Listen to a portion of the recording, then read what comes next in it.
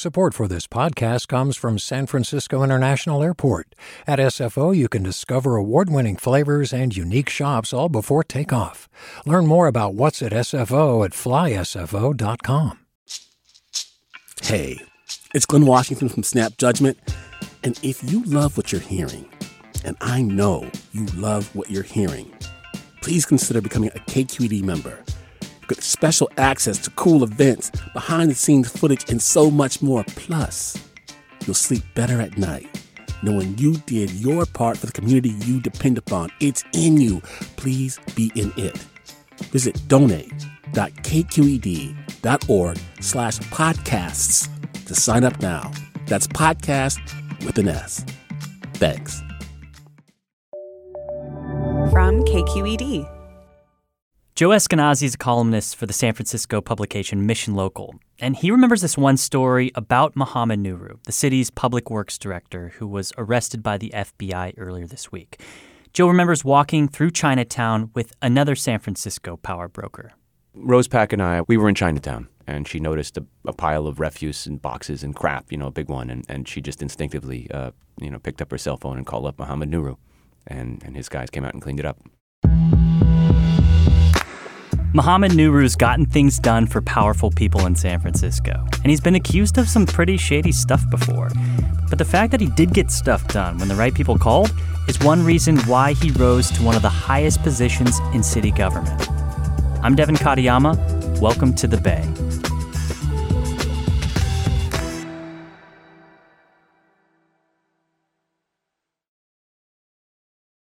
Mohammed Nuru was hired under the Willie Brown administration in the year 2000.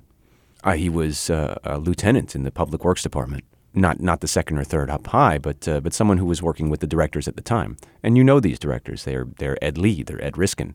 So these are men who matriculated to higher things.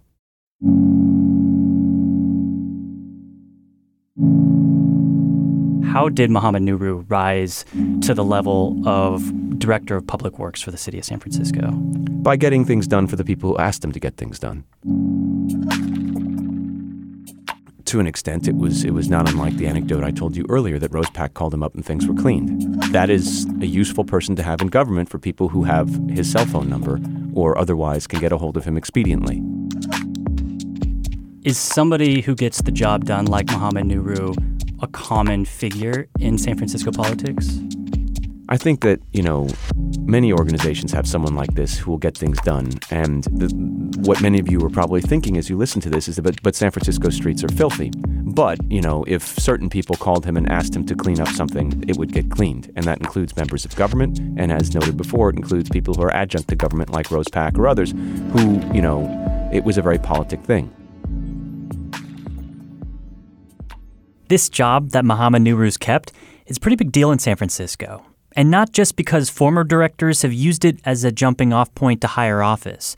The Department of Public Works has a huge budget, about $500 million, and it touches every part of the city. The department cleans the streets, prunes the trees, but also does big projects. Like just this week, part of Market Street went car-free. That's the Public Works Department. But even before Mohammed Nuru became Public Works Director in 2011, he had a history of some pretty shady business, which makes you wonder, how did he keep such a high-profile job for so long? Mohammed Nuru was accused of misappropriation of funds for personal use. Tens of thousands of dollars was put into cleaning and manicuring areas, I believe, adjacent to where he lived. There was retaliation against whistleblowers. People who worked under him allegedly were directed to do political activities, i.e. tearing down political signs or other, things like this, while on the public dime, on work hours. That all happened. Why is someone who had this on his resume, why did this person advance? And at some point you have to say, this wasn't a deterrent. It was a resume builder. This is why he got the job. We've reported repeatedly on Mission Local that public works crews showed up ahead of time on for places the mayor is going to appear and clean it before she gets there. And this is something Mohammed Nuru did not have to be asked to do. He got the job because that's what he did, and that's what they wanted him to do. And they wanted someone who would do these things if asked, sending out power crews to power watch where the mayor would be without being asked. That's how you keep the job. But he got the job because of his resume. other words, Nuru kept the right people happy. That's not to say that everyday residents weren't critical of the job that he was doing. For example, Nuru got a lot of backlash for his response to one of the more controversial stories around homelessness in the city last year. Late 2019, residents of a small San Francisco side street called Clinton Park, which many of us had traveled on but never known the name of, unilaterally decided to put mid-sized boulders on the street to deter homeless people from camping there or allegedly dope dealing there. And people who felt that this was a coarse, use of abuse of power rolled them into the gutter. Nuru's crews repeatedly put them back where they had been illegally placed, despite the fact that there was no permitting for them and despite the fact they weren't supposed to be there. And when this finally ended, when they were finally hauled off and dumped in a yard somewhere or whatever, Mohammed Nuru said that the real problem is that they needed larger boulders. That was his quote, that they needed larger boulders. And I think that was indicative of Mohammed Nuru's worldview. The sidewalks are not places for people to camp, or they're not places for people to sell drugs. And so we really feel very proud of the neighbors, and we'll support them in any way we can.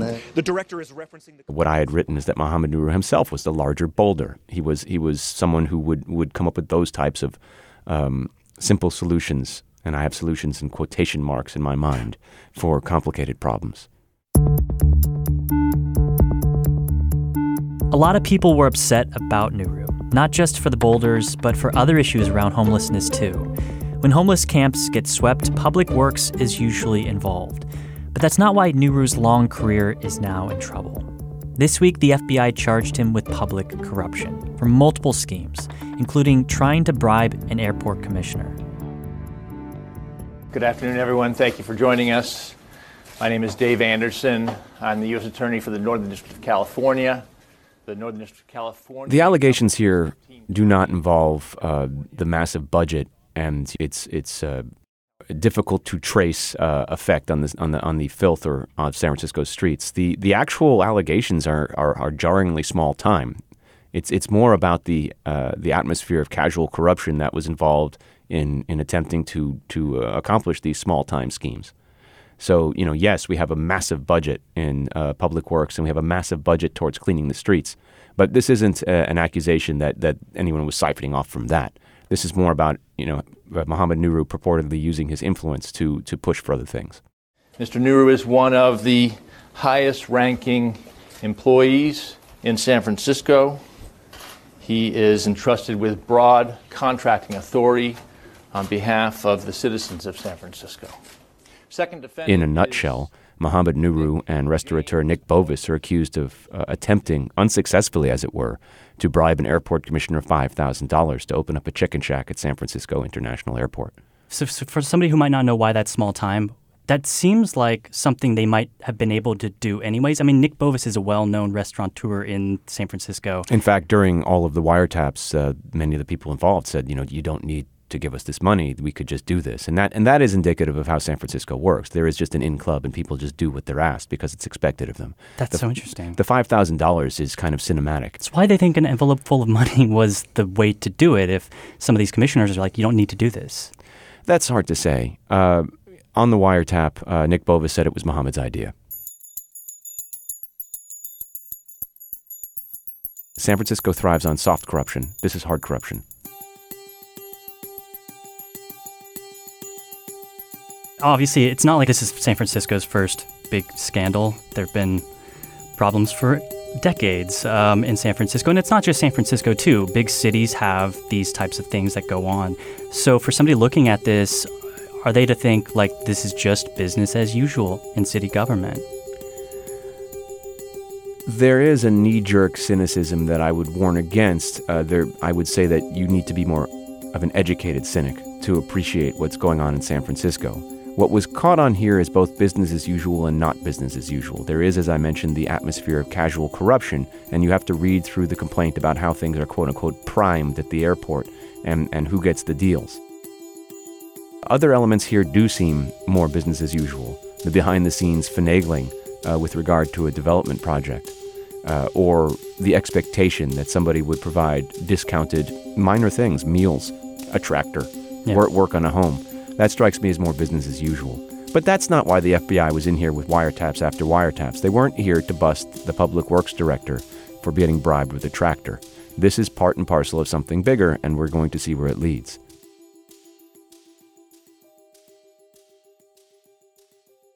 Can you talk a little bit more about what's next? The way the FBI and the U.S. Attorney rolled this out was no accident.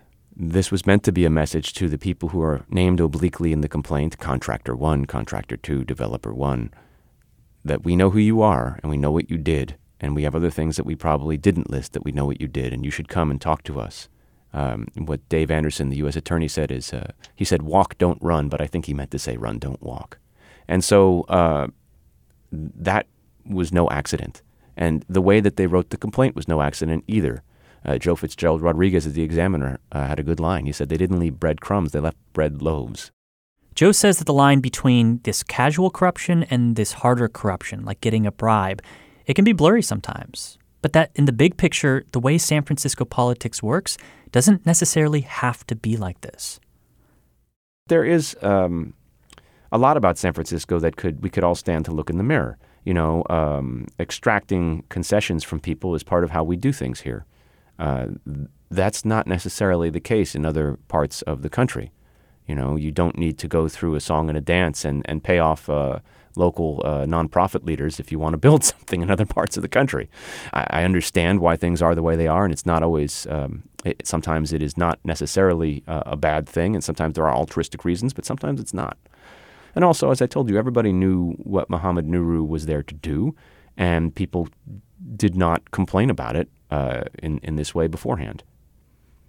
Or the right people didn't complain, right? Because it sounds like workers were like pissed off. Workers underneath him were pissed off, but the right people weren't complaining. I can tell you this, that, you know, when news of his arrest broke and you know, when we put it on the internet, I happened to walk out of the place where I was and there were public works employees digging up the street. And I said, you know, have you heard the news? And they said, yeah. But they also looked at me kind of serious and said, why are you asking me now? Why weren't you asking me about this before? So all of this is happening as San Francisco, and really the Bay Area has become such an unequal place. We know there are a lot of people who are barely getting by, while it seems like if you have money, if you have connections, you get even further ahead and things basically get done for you. How does that idea tie into this story? The fact that certain people can pick up the phone and dial a department head and get their problem solved is indicative of that. Whereas other people have to call 311 and say that, there's a chop shop in front of my house, or that this tree is so overgrown that cars can't get under it, and you're 3 months late picking it up, etc. I think it speaks to a multi-tiered response in government. And some people don't even have to ask. Meanwhile, London Breed has placed Nuru on administrative leave. In a statement, she said the city will, quote, cooperate fully with any investigation.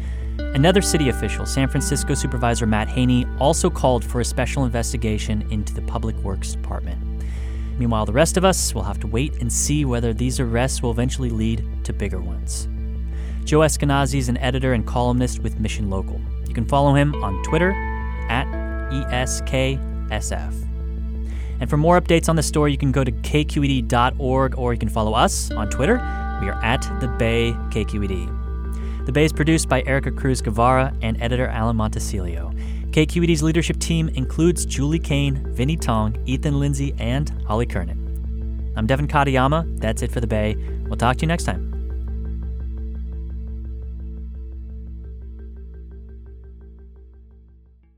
Do you love learning about the San Francisco Bay Area? Its history, its people, its unique blend of cultures? Then you should check out the Bay Curious book.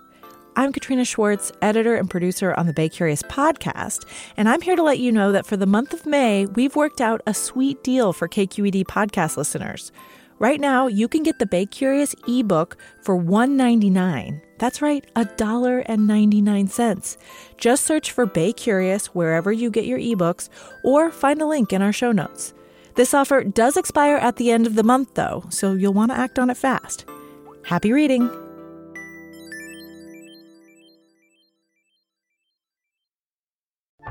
Hey, what's up? I'm Erica Cruz Guevara, the host of The Bay. Donations keep independent journalism alive and healthy. And you support outstanding journalism when you support KQED. So if you haven't yet, check out donate.kqed.org/podcasts. That's donate.kqed.org/podcasts with an S.